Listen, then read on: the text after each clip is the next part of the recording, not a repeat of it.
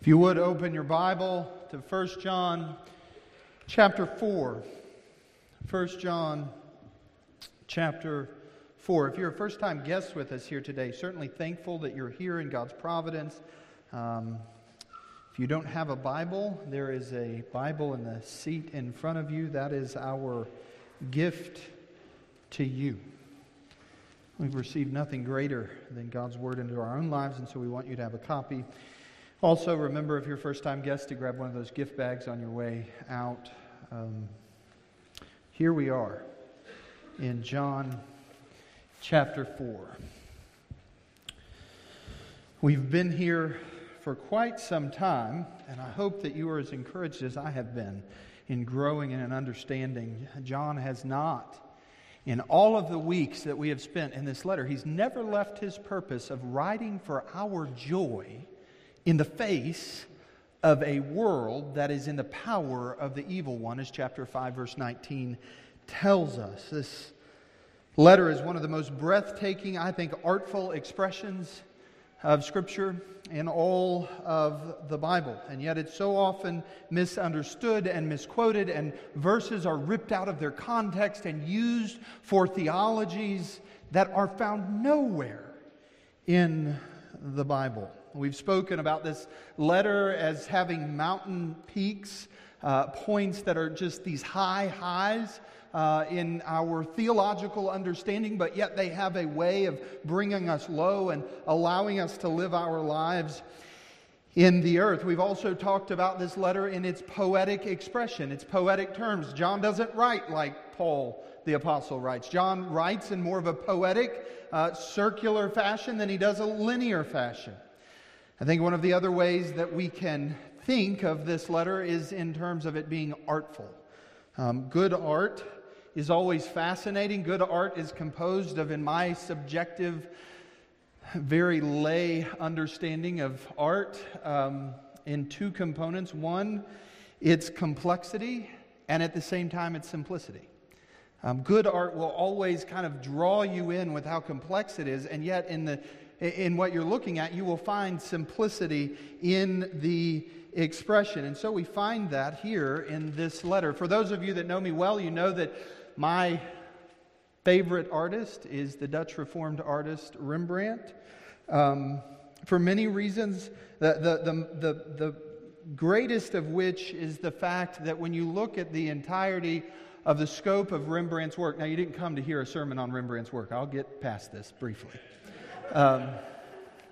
But as an illustration to what we're going to talk about today, one of the things that's fascinating about his work is if you look at the mythological works that he painted, they seem to have that feeling of being nothing more than a dream, something other than reality. But when it comes to Rembrandt's renderings of things that are found in the Bible, he paints them in a way where you're drawn in and you realize that for Rembrandt, the pages of this Bible were not a mythological treatise. They were actually real stories.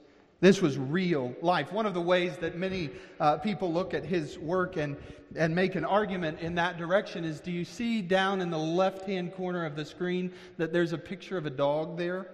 Most of Rembrandt's paintings of biblical fashion will include dogs, and not to be disgusting, but there's even some of them where the dog is defecating in the picture. And part of that is to draw you into, this is real life. Dogs really do this. This was probably really going on in the background of the narrative of the Bible, because since creation has begun, well, animals there. Another reason that I love this brother is when he died, and all of the fame and the acclaim in his life. This is the 100 Gilder print. It's one of the best etchings. I'm not going to, anyway.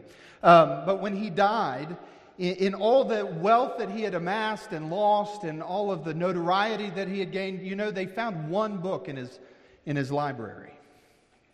And that one book was a copy of the Dutch Bible. I think that's fantastic that one of the most artful people that God gave talent to had at the core of his learning the Word of God. Now, he had many vices, but so we all do.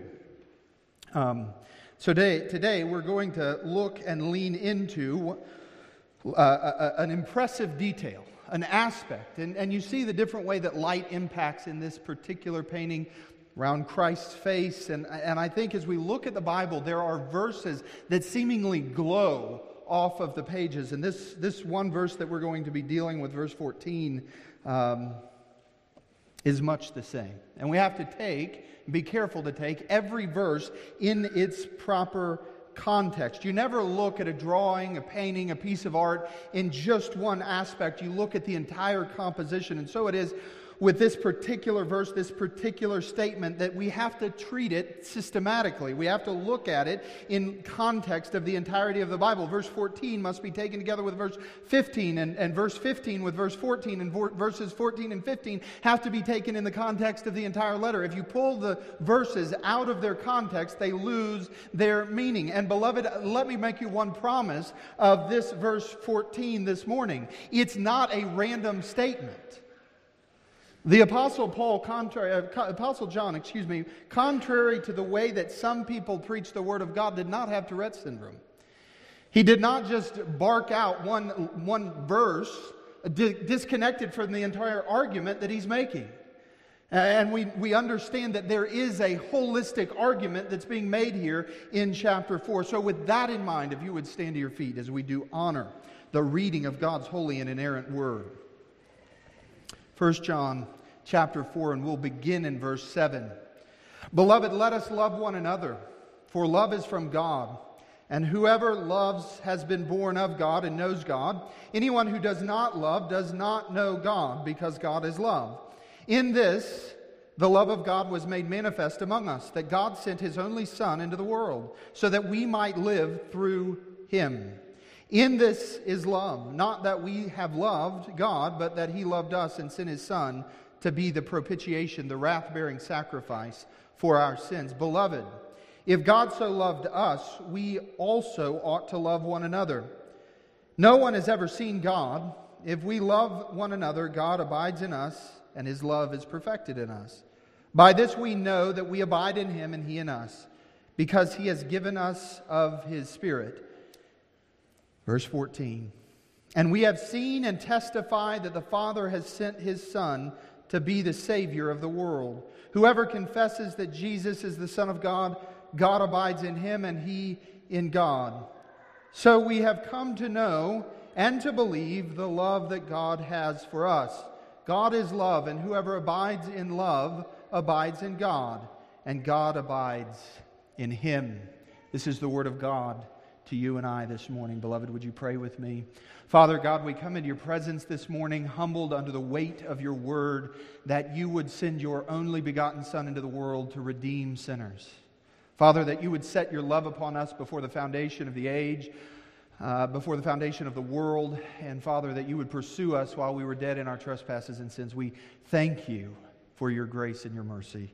Would you write these truths on our hearts eternally? In Christ's name, amen. You may be seated. Now, it's interesting how the Christian church has dealt with the issue of assurance and how it's been handled differently throughout the centuries. The Puritans were an introspective people. If you read the Puritans, you will find that these were individuals who were constantly looking inward. And when they were looking inward, it's not the kind of Joel Osteen looking inward that we have today, looking inward and just going, wow, we're great. It's not the kind of inward looking that they had in their introspection. Their inward looking revealed to them a great deficit of belief and life. They often would lament the reality of their sin, all things that I think are right in light of the Word of God and what it teaches. But they would also say that when we're looking for assurance, we need to look inward, and part of their argument in particular is that getting assurance is kind of like wearing a necklace that has a bunch of different beads. And if we can look inward and find any measure of growth in the fruit of the Spirit or in graces that the Word talks about, in love and charity and any of those things, if we can find one, Just find one if your heart is fainting. And as you grab a hold of that and you thank God that He's growing you in that one area, be assured that all of the other graces on the necklace are tied to that one. And because you can see the one, you can rest knowing that God will bring the others to completion in due course. I think that's incredibly encouraging. I mean, if you've got your act together and you don't need that illustration, that's great for you. But for a sinner like me, I need to know that when I see the smallest amount of God's moving in my life, I can rest knowing that He is the one that has authored that and will bring it to completion. And it's a great comfort. Others have contested this way, or maybe thought of it a little bit differently, and they have said, no. The way that we get assurance is not to look inward, but it's to look into the Word of God, and we've talked about this before. We've talked about the notitia, the knowledge, the seed of understanding, doctrinally who Christ is, and then the assensus, that is that our heart gives agreement, the yes and amen to the truth that we understand, and finally, the fiducia, the trust in that knowledge. And ultimately, if we know the Word of God, and we know what it reveals about the Son of God, and our heart says yes and amen to those things, then ultimately we place our trust in the Word of God, and by so doing, we have assurance that God is completing His work of redemption in spite of us. Now, I also think that's encouraging. That the assurance of my salvation does not rest finally and ultimately on who I am. It rests on who Christ is and what He is bringing to completion. Now, I know that there's going to immediately become arguments about how works fit into that particular paradigm. Well, those are the works that God prepared beforehand that we should walk in them. We will be rewarded, and we will all, at the end of days, glorify Him, because ultimately it's His work in us. Right? So it's interesting, just the scope of the extent of how we've thought about assurance throughout the church history. Well, John really is the fountainhead and is dealing with that particular theme of assurance of salvation. That is what chapter 4 and these verses that we've been reading are really dealing with. He is talking about us loving the brethren, and he says that if we don't love the brothers, that we shouldn't have assurance. If we don't find in our hearts affection for the church of God, then it is because we don't know the living God. Then that in turn leads him to talk about the theme of knowing God. And according to John, it's the most important thing in any of our lives, that we would know Christ and that Christ would know us and that we would remain and abide in God. Verses 14 and 15 speak to the next kind of test, the love of God, love of the church, love of the brethren, a knowledge of God, and then verses 14 and 15 speak to the next test of really being in Christ. Look at verse 15. Whoever confesses that Jesus is the Son of God, God abides in him, and he in God. This is the third way. 1, loving the church. 2, possessing the Holy Spirit, knowing God through the indwelling work of the Spirit. And here, confessing that Jesus is the Son of God.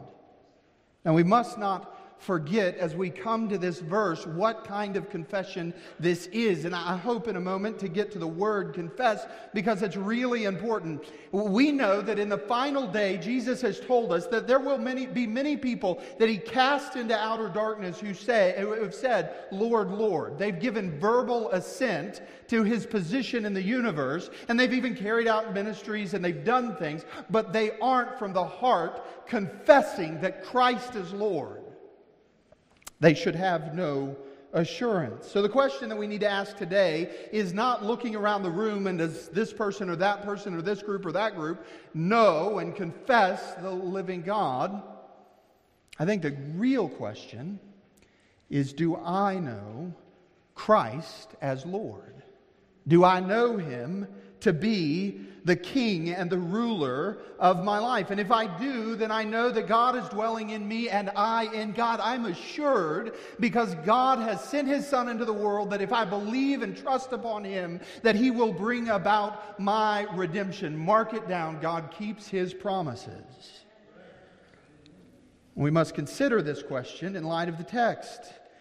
And I want to make several propositions to you about what these verses really teach us about our particular faith and our confession of who Christ is, of confessing that Christ is Lord.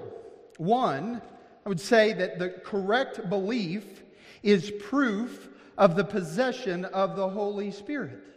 John doesn't come and say, guys, I've been thinking about this.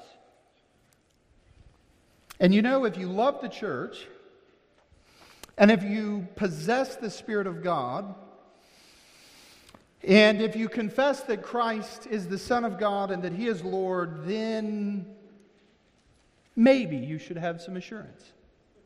He doesn't come making a mere suggestion. He's emphatic about what he's saying. John intends to drive dividing lines at the head of the church, to make very clear distinctions about who is in Christ and who is not in Christ. He wants us to understand that the love of the church, the indwelling of the Spirit, and the confession of the Son of God are paramount to our being rightfully inside the kingdom of God. His argument, in a sense, here in verse 14 and 15, whoever confesses that Jesus is the Son of God, God abides in him and he in God. His argument is that if we confess Jesus is the Son of God, we do so only for one reason. There is only one reason why Sarah, why Cam, why any of us today in this room will confess that Jesus is the Son of God. One reason and one reason alone, John says, and that reason is because those individuals belong to God and are indwelled by the Spirit of God. The only reason that we can come this morning and sing praises to God and cry out, "Show us Christ" in the text, is because the Spirit has put upon our hearts that desire. It's not because we're intellectually bright. It's not because we have strength in our own being. It is because of the illuminating work of Almighty God in opening our eyes to our hardened sin against Him and our need for redemption. That is why we confess that Jesus is the Son of God. And this isn't just John kind of standing out on his own making this argument. This is what all of the Bible teaches us. You go to Psalm 119, read all 178 verses of Psalm 119, and you will find time and time again that this man who loved the Word of God is constantly asking God, "Show me what it means." Because I can't come to the Word and rightfully understand it on my own. It is only by the working of your Spirit and by the illuminating power of your life in me that I can ever see the fullness of what is going on here. John, again, is absolute. John is proceeding in an order to correct false teaching. He's proceeding in an order to show us this doctrine of the Holy Spirit and that it is meaningful. And part of what he's doing, again, he's speaking against the Gnostics here. And the Gnostics saying that, we have special knowledge, we have special revelation, we have a higher intellect. And John, the apostle, just stands on the side and says, "Well, boys, do you know Christ?" Because that is who God is revealing throughout the entirety of the Old Testament and into the New. The Word of God is about Jesus being the only begotten Son of God. And if you don't have that right, you may have the most academic degrees and all of this higher knowledge, you're still damned to hell. That is what he is saying. He's emphatic about this reality. There are people who teach in our day and have for some time that we can be in a position of believing on Christ and yet not really be possessing the Holy Spirit. That we can be believers in Jesus, but we get the Holy Spirit later. And beloved, I would tell you that doesn't doesn't wash with the arguments that John is making here. It's incompatible with the text to say you can believe on Jesus and then later on you'll get the Holy Spirit. That's not what is being said here, because before you can believe, you have to possess the Spirit of God. That has to be what he is saying here. John's whole purpose is for us to test our faith, for us to really concern ourselves with, am I confessing that Jesus is the Son of God? Is he who he really says that he is? God dwells in us by the Spirit, by his Spirit, John says. And so we don't get this true confession of Christ without his work. We can say that people who do confess that Jesus is the Son of God have the Holy Spirit in them, because they cannot believe on Jesus. They can't confess that he is the Son of God without the possession of the Spirit of God. Paul says the same thing. If you're sitting there thinking, I don't know that I agree with that. Well, if you disagree with John the Apostle, then you're going to have to disagree with Paul the Apostle as well when he writes in 1 Corinthians chapter 2. But we impart a secret and a hidden wisdom of God, which God decreed before the ages of glory. None of the rulers of this age understood this, for if they had, they would not have crucified the Lord of glory. And then in verse 10, these things God has revealed to us through the Spirit, for the Spirit searches everything, even the depths of God. The whole argument is this. Princes of this world, the great men of reason, the great men of nobility and wisdom, they looked at Jesus when he walked on this earth. They looked at his life and they saw nothing other than an ordinary man, a carpenter, an individual Jew walking throughout his lifetime in the natural course of human existence. They regarded him maybe as a moral teacher.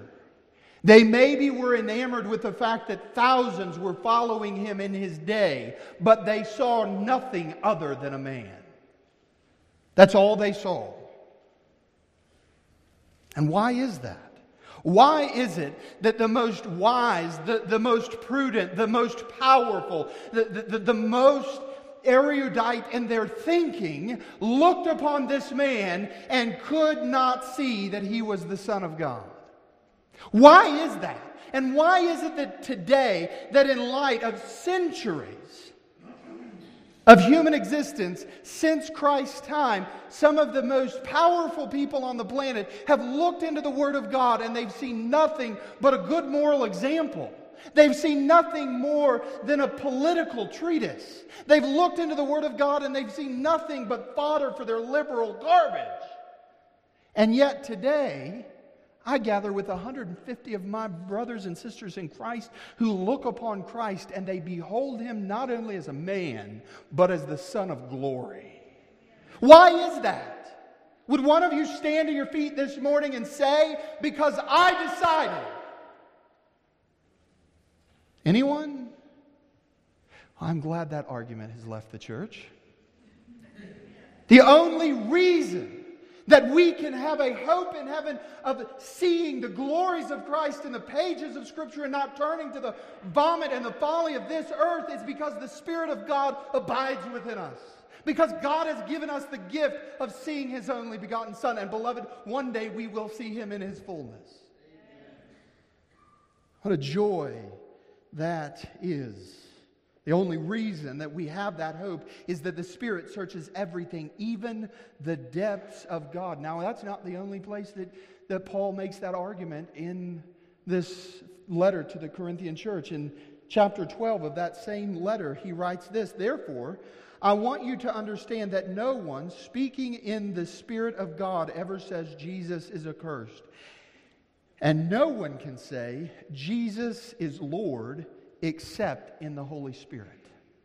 I think the argument that God would allow us to believe but withhold his Spirit is dead.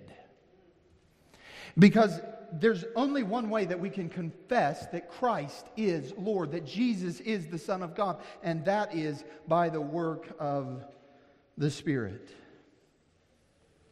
And yet we see all throughout church history, we see the gospel proclaimed. We see the reality of this wonderful and glorious gospel that man was created upright and that he possessed the inclination to do right, and yet Satan tempted him in the garden and Adam fell into sin.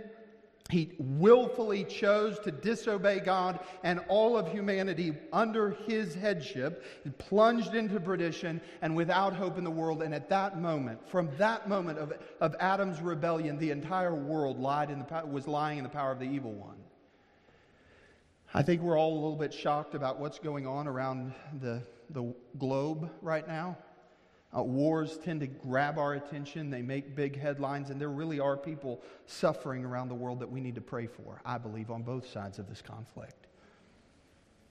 The problem didn't start when Putin decided to invade Russia. The problem started when Adam decided to disobey God.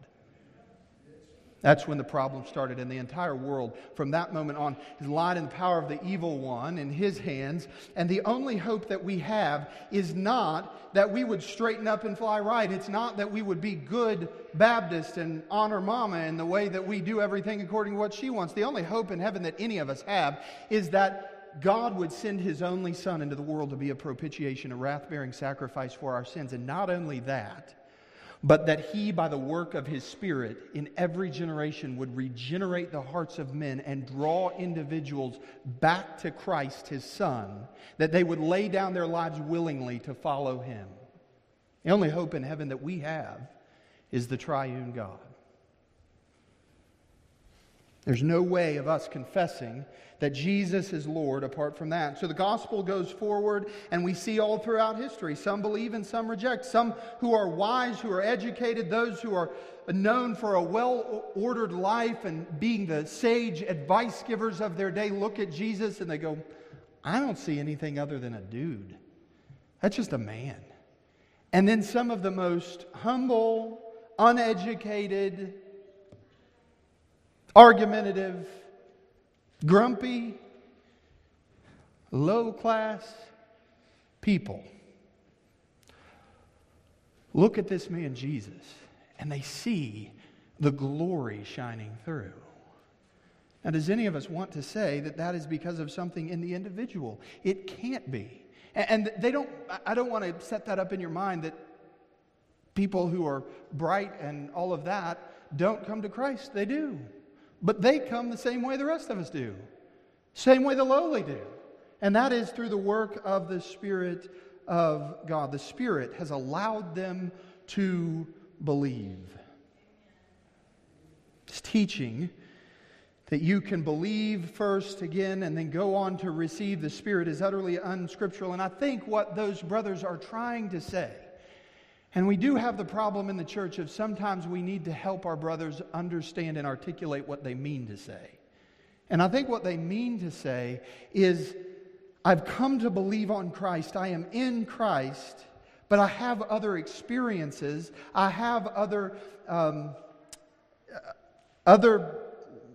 different joys in the Spirit. I grow in the Spirit. I have subjective experience of the Spirit really leading me in a particular direction, in a particular way, killing sin in a particular fashion in my life. And my encouragement is what we should do is just say that. The Spirit births me anew and I possess the fullness of the Spirit in my life, but I can submit my life to the Spirit in a way that I grow in Him, and I'm out of the way more, and there's more filling of Him in my life. I'm yielding to Him. Those individuals, again, should just go on and say it that way instead of saying that somehow there are those who believe on Jesus and then there are those of us who are really godly that possess the Spirit. No, we all, if we are in Christ, possess the Spirit, because there's no other way to see Christ as the Son of God.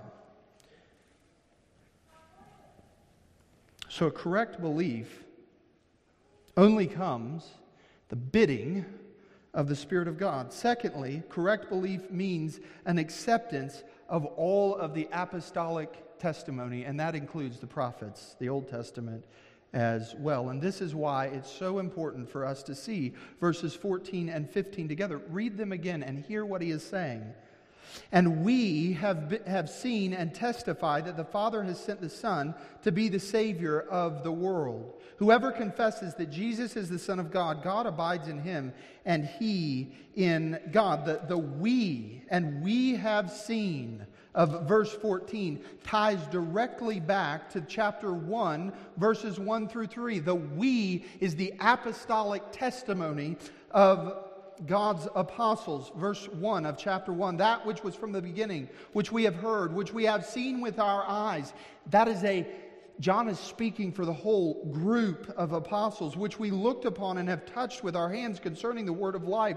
That life was made manifest, and we have seen it and testified to it and proclaimed to you eternal life, which was with the Father and was made manifest to us. That which we have seen and heard we proclaim also to you, so that you too may have fellowship with us. And indeed, our fellowship is with the Father and with his Son, Jesus Christ. We are writing these things so that our joy may be complete. And he says again here, we have seen and we testify that the Father has sent his Son into the world. So the correct belief, that the correct confession has to flow out of the apostolic witness and testimony. And this is where we need to grab a hold of the word confess. We hear all the time that those who confess that Jesus is Lord in this verse belong to him. But is that just kind of a mumbling? Is that following some rote prayer? Is that just doing something mechanical on the outside? No, the word confess in verse 15 really means assenting to, expressing agreement, praising God for. It is the yes and amen of my heart. It's not merely saying with your mouth only. It is that inwardly you have this passion that burns. That Jesus is who he says he is, that he is the Son of God, and that he is the Redeemer of the world, and that the Father is really the one who sent him. We are saying, I receive this as true. I believe it. I have read it. I've come to understand it, and my heart says yes and amen. What assures us is that we praise God for the teaching and the doctrine that his apostles and prophets have laid forth for us. How can we know that? What enables us to confess that Jesus is the Son of God? On what ground do we stand firm? When someone says, when the Apostle John says, do you believe that Jesus is who he says he is? What is the foundation for you being able to say yes?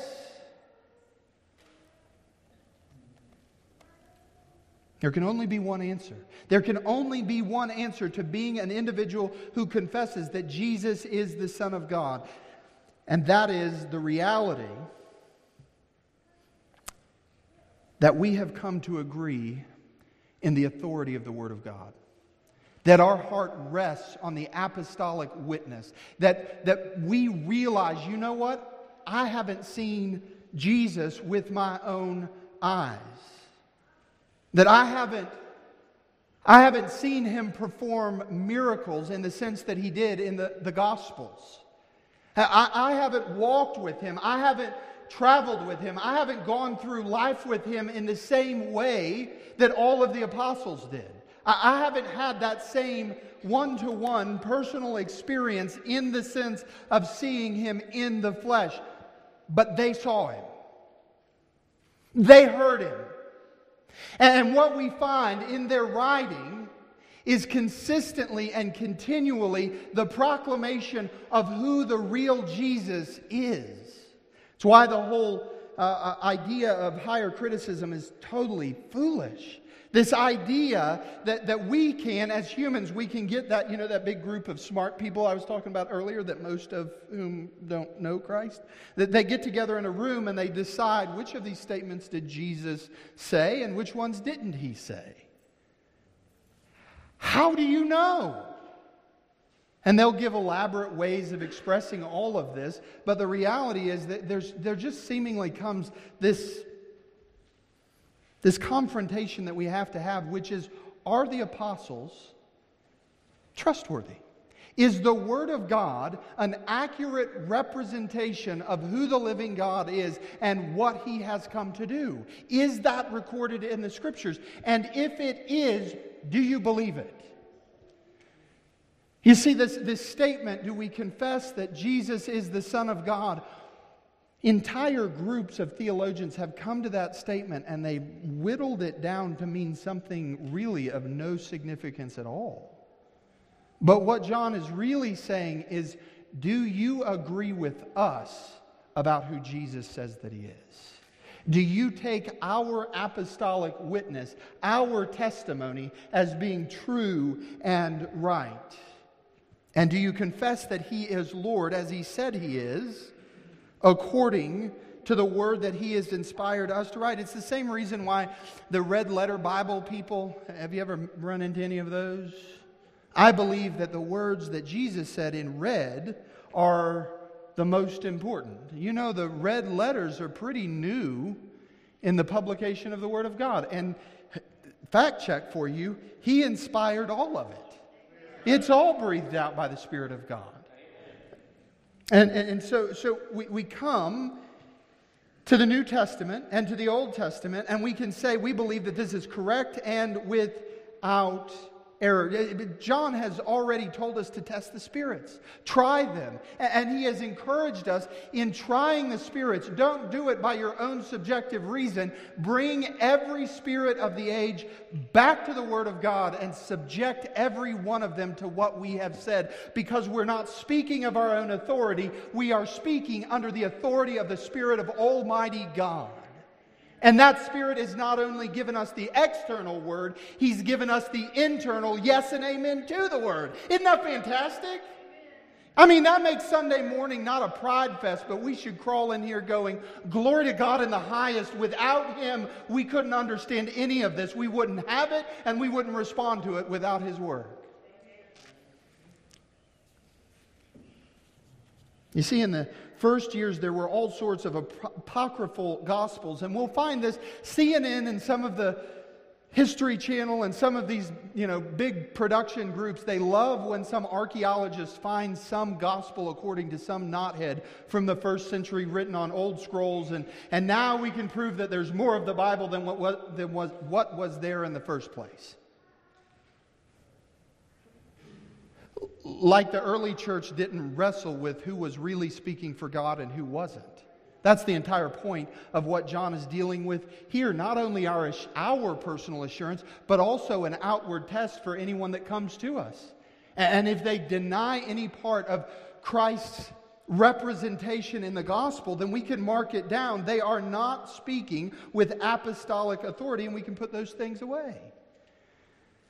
There's a real easy test for all of these so-called gospels that come forward, whether it's thousands of years ago or tomorrow on the news. Do they accord and correspond with the canon of Scripture? And the answer is always no. See, correct belief means that we accept and agree with the sum total of what God's apostles have said, what His messengers speak. We know no Christ apart from the Christ of the New Testament. We don't depend on visions. We don't go to Christ directly. We find Him in the pages of the Word of God. We find Him in the proclamation of the Word of God. We need to always be careful.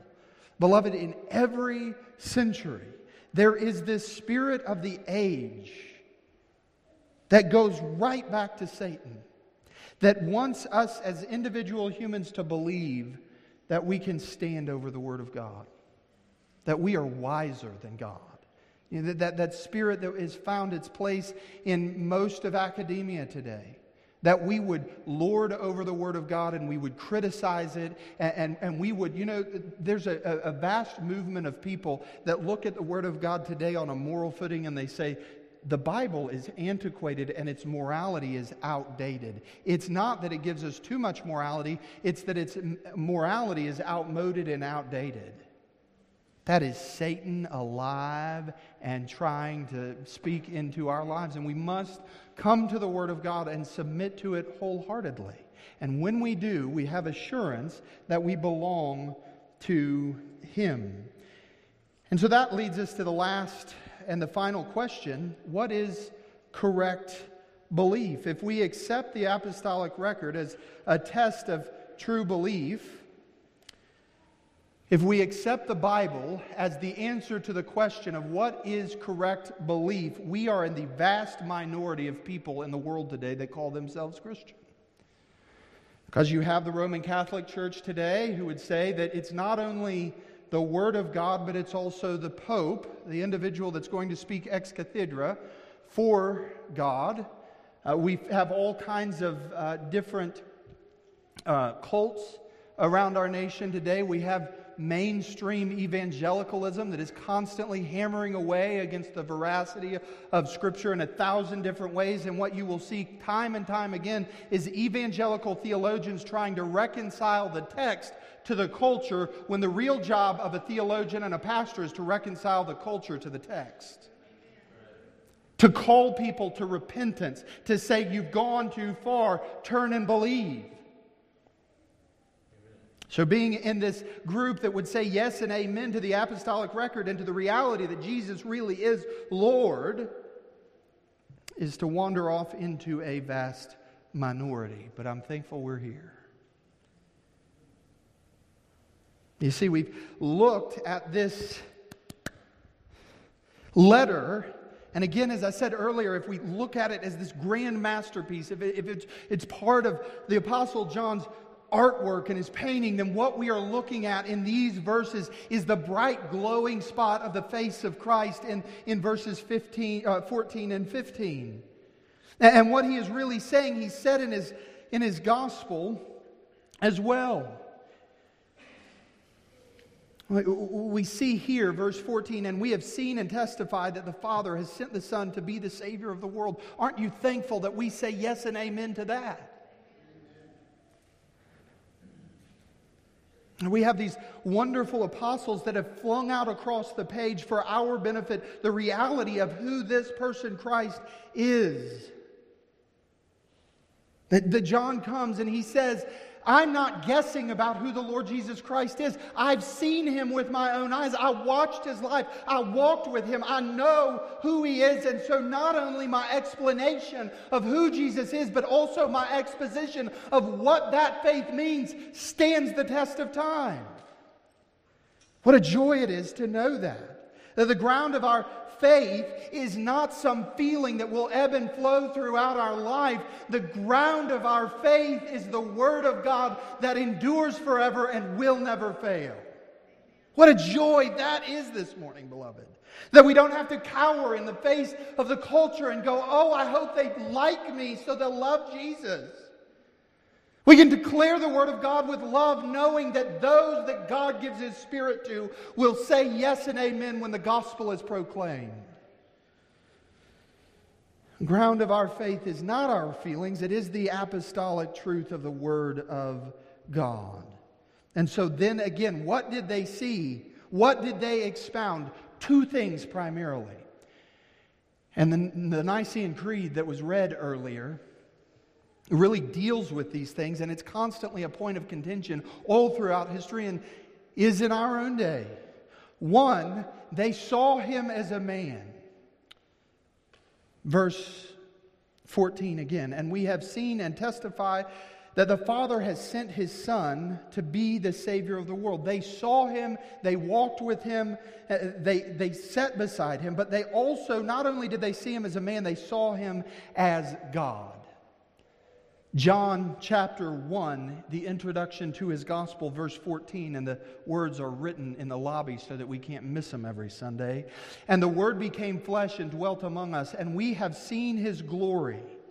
Glory as of the only Son from the Father, full of grace and truth. What John was saying is we looked at his person and we remember the enigma that was before us. We looked at him and he was a man like every other man. He looked just like a carpenter, quite ordinary. And yet at times he was surprising. There was some kind of radiance about this ordinary man. There was this glory that kept shining through. He looked like the rest of us, and yet we began to understand in pretty short order he's not one of us. He's not the same. That there's something absolutely different peering out at us all the time. He frightened us. This ordinary person frightened us. We trembled before him because his glory was just pouring out. We realized that he was the Savior, is the Savior of the world, the Son of God. And we beheld not only that it was a man, but that he is God. We were there with him in that boat. And the storm crept up on us out of nowhere, almost like it was planned. And we woke him and said, "Master, wake up or we perish." And he rebuked the wind and the waves. He caused all of the natural forces of this earth to come under his control. We watched him raise dead people to life. We watched him walk into cities and lay his hands on people and heal them of diseases that had never been healed before. He mastered the elements. He controlled everything. Life, death, and everything that is in existence is held in his sovereign hand this very moment. That's what we saw. We saw the man, but we also beheld the grace of his glory. He beheld that glory streaming out through all of his works. But we also saw what happened to him. And we remember that time when he said to us, "Hey, come up with me on this mountain. I want to show you my glory." And so we went to the top of the mountain, and there his whole body was transfigured. It became shining and white, and there were two men that appeared. They were Elijah and Moses, and they talked, and we heard a voice from heaven. We beheld that glory, and we heard this voice, "This is my beloved Son, in whom I am well pleased." We saw not only the man, but we saw his glory. We saw him buried. We despaired. Because we had seen all of these things and we record them in the Gospels.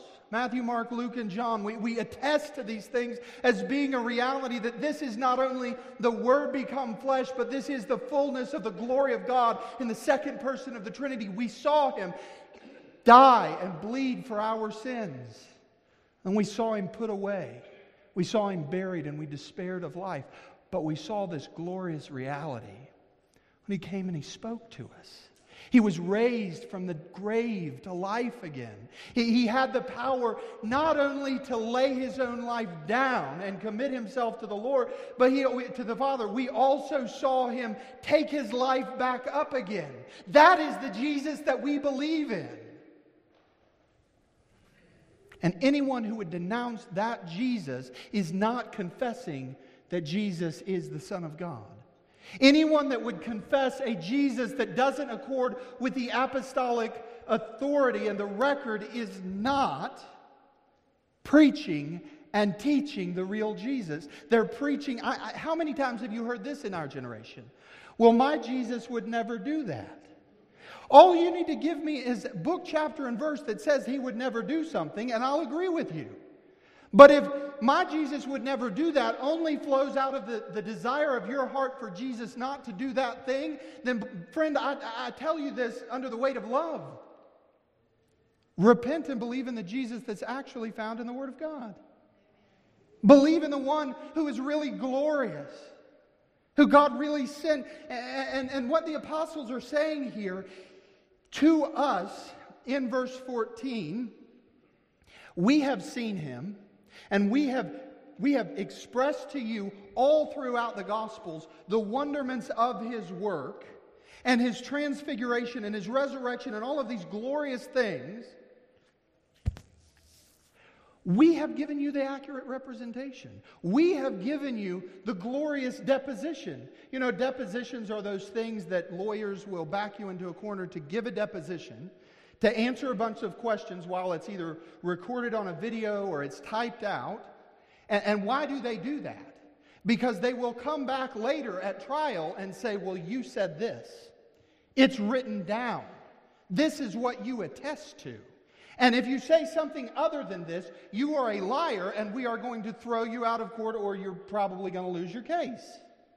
And what the Apostle John is saying here is, beloved, we have given you a glorious deposition in all of the Gospels and in all of our pastoral letters. We are attesting to you what is really true about the Son of God. Now, do you confess? Do you say yes and amen to that reality? Or do you decide in your day and age to just, well, we want to be in a particular type of a Baptist church, or we want to have this particular expression of a political ethic in our church, or we want, and drag in whatever earthly garbage you want to into the church of God and put that forward as what should be proclaimed. People have been doing that throughout the centuries. They've been warring against God and saying, you know what? We'll give lip service saying that we believe in the apostolic record, but we're going to do church, we're going to do life, we're going to do everything our own way. What an absolute blasphemy of what God has given us. Why do we come in week and week out and make the Word of God the center point of what we do? Because it is His grace to show us who His Son is through the writing of His apostles and prophets. That is why we come to His Word week in and week out. And you go, well, Jay, but, I mean, come on. At the end of the day, these men saw Him face to face. So how can we really look at the Word of God with the same degree of joy and passion? And aren't people are going to think we're fanatical if we take the Word of God that seriously? In every generation, the answer to that question for the church has been yes and amen. The world has always looked down its nose at those who would submit themselves utterly to the apostolic record. But God hasn't looked down His nose. God is the one raising up men and women to live lives that way. God is the one at work through the power of His Spirit to cause us to confess this Jesus, the one found in the Word of God, is the one that is the Son of God, and He is my Savior.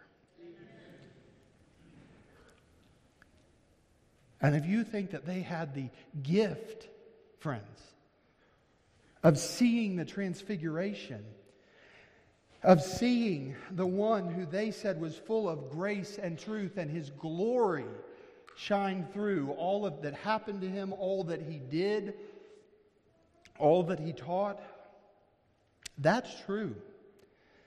But the Apostle Peter tells us that we have something better than they did. 2 Peter chapter 1, starting in verse 16. For we do not follow cleverly devised myths when we made known to you the power and coming of our Lord Jesus Christ. But we were eyewitnesses of His majesty. Do you see that again? The apostles were eyewitnesses. So if somebody, let me tell you something. Let's just get done with this right now.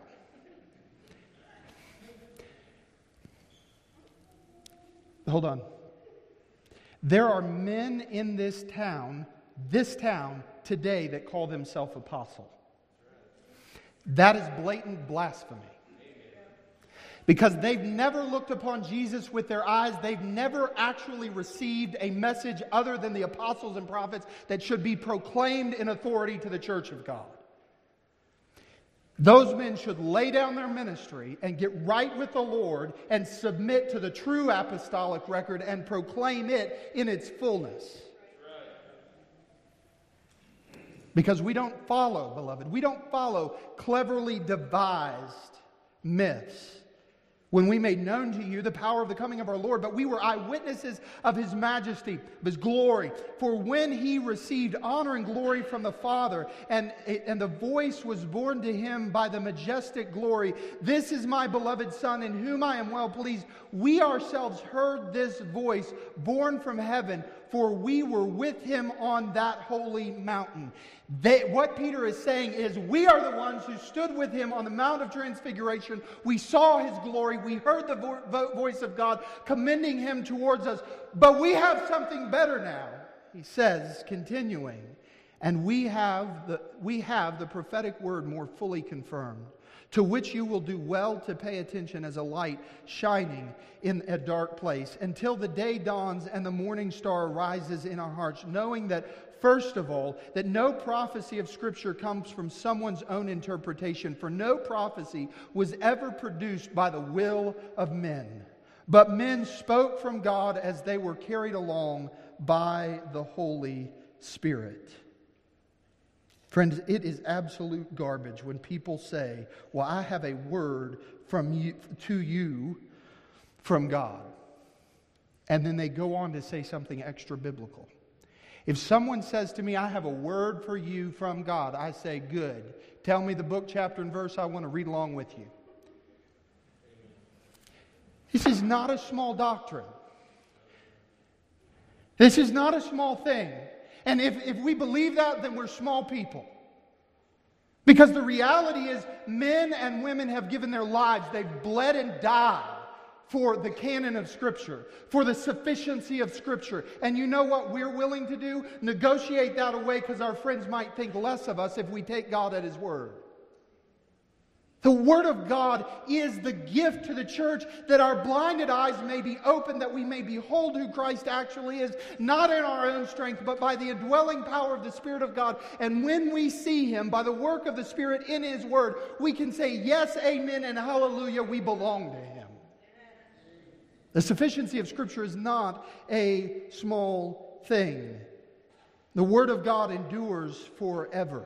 And here's the practical implication of this. Do you remember what Isaiah wrote? Isaiah chapter 40, verse 8. The grass withers, the flower fades, but the word of our God stands forever. Do you know what that means today, Life Point? It means that when you get the cancer diagnosis and you're told that you only have a certain amount of time to live, the word of God yet endures. When your finances seem to implode because of no decision you've made, but because the world is in chaos, the Word of God endures forever. When your children walk in abject rebellion to God and seemingly forget all that you have taught them, the Word of God and the goodness of God abide forever.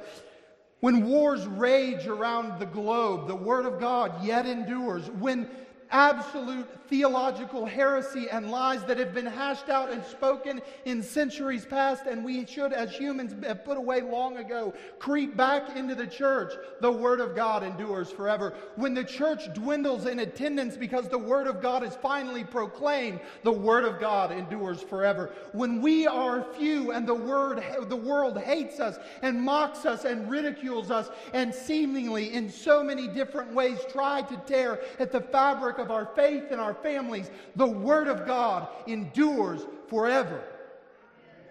And you know what the Word of God does for us right now? When the Spirit of God is involved, the Word of God shows forth who Jesus really is.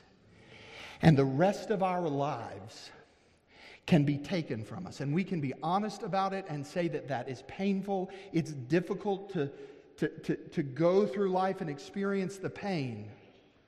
But the reality that the Spirit has revealed to us that He is our Father and He has sent His Son into the world is enough to sustain us. That is sufficient. Here's the fact, and I'll be done. People want to make the sufficiency of Scripture an argument about whether or not we agree on these social issues or some peripheral issue. The argument about the sufficiency of Scripture at its root is this question: is Jesus enough in every area of your life? And John asks you that question this morning. Do you confess?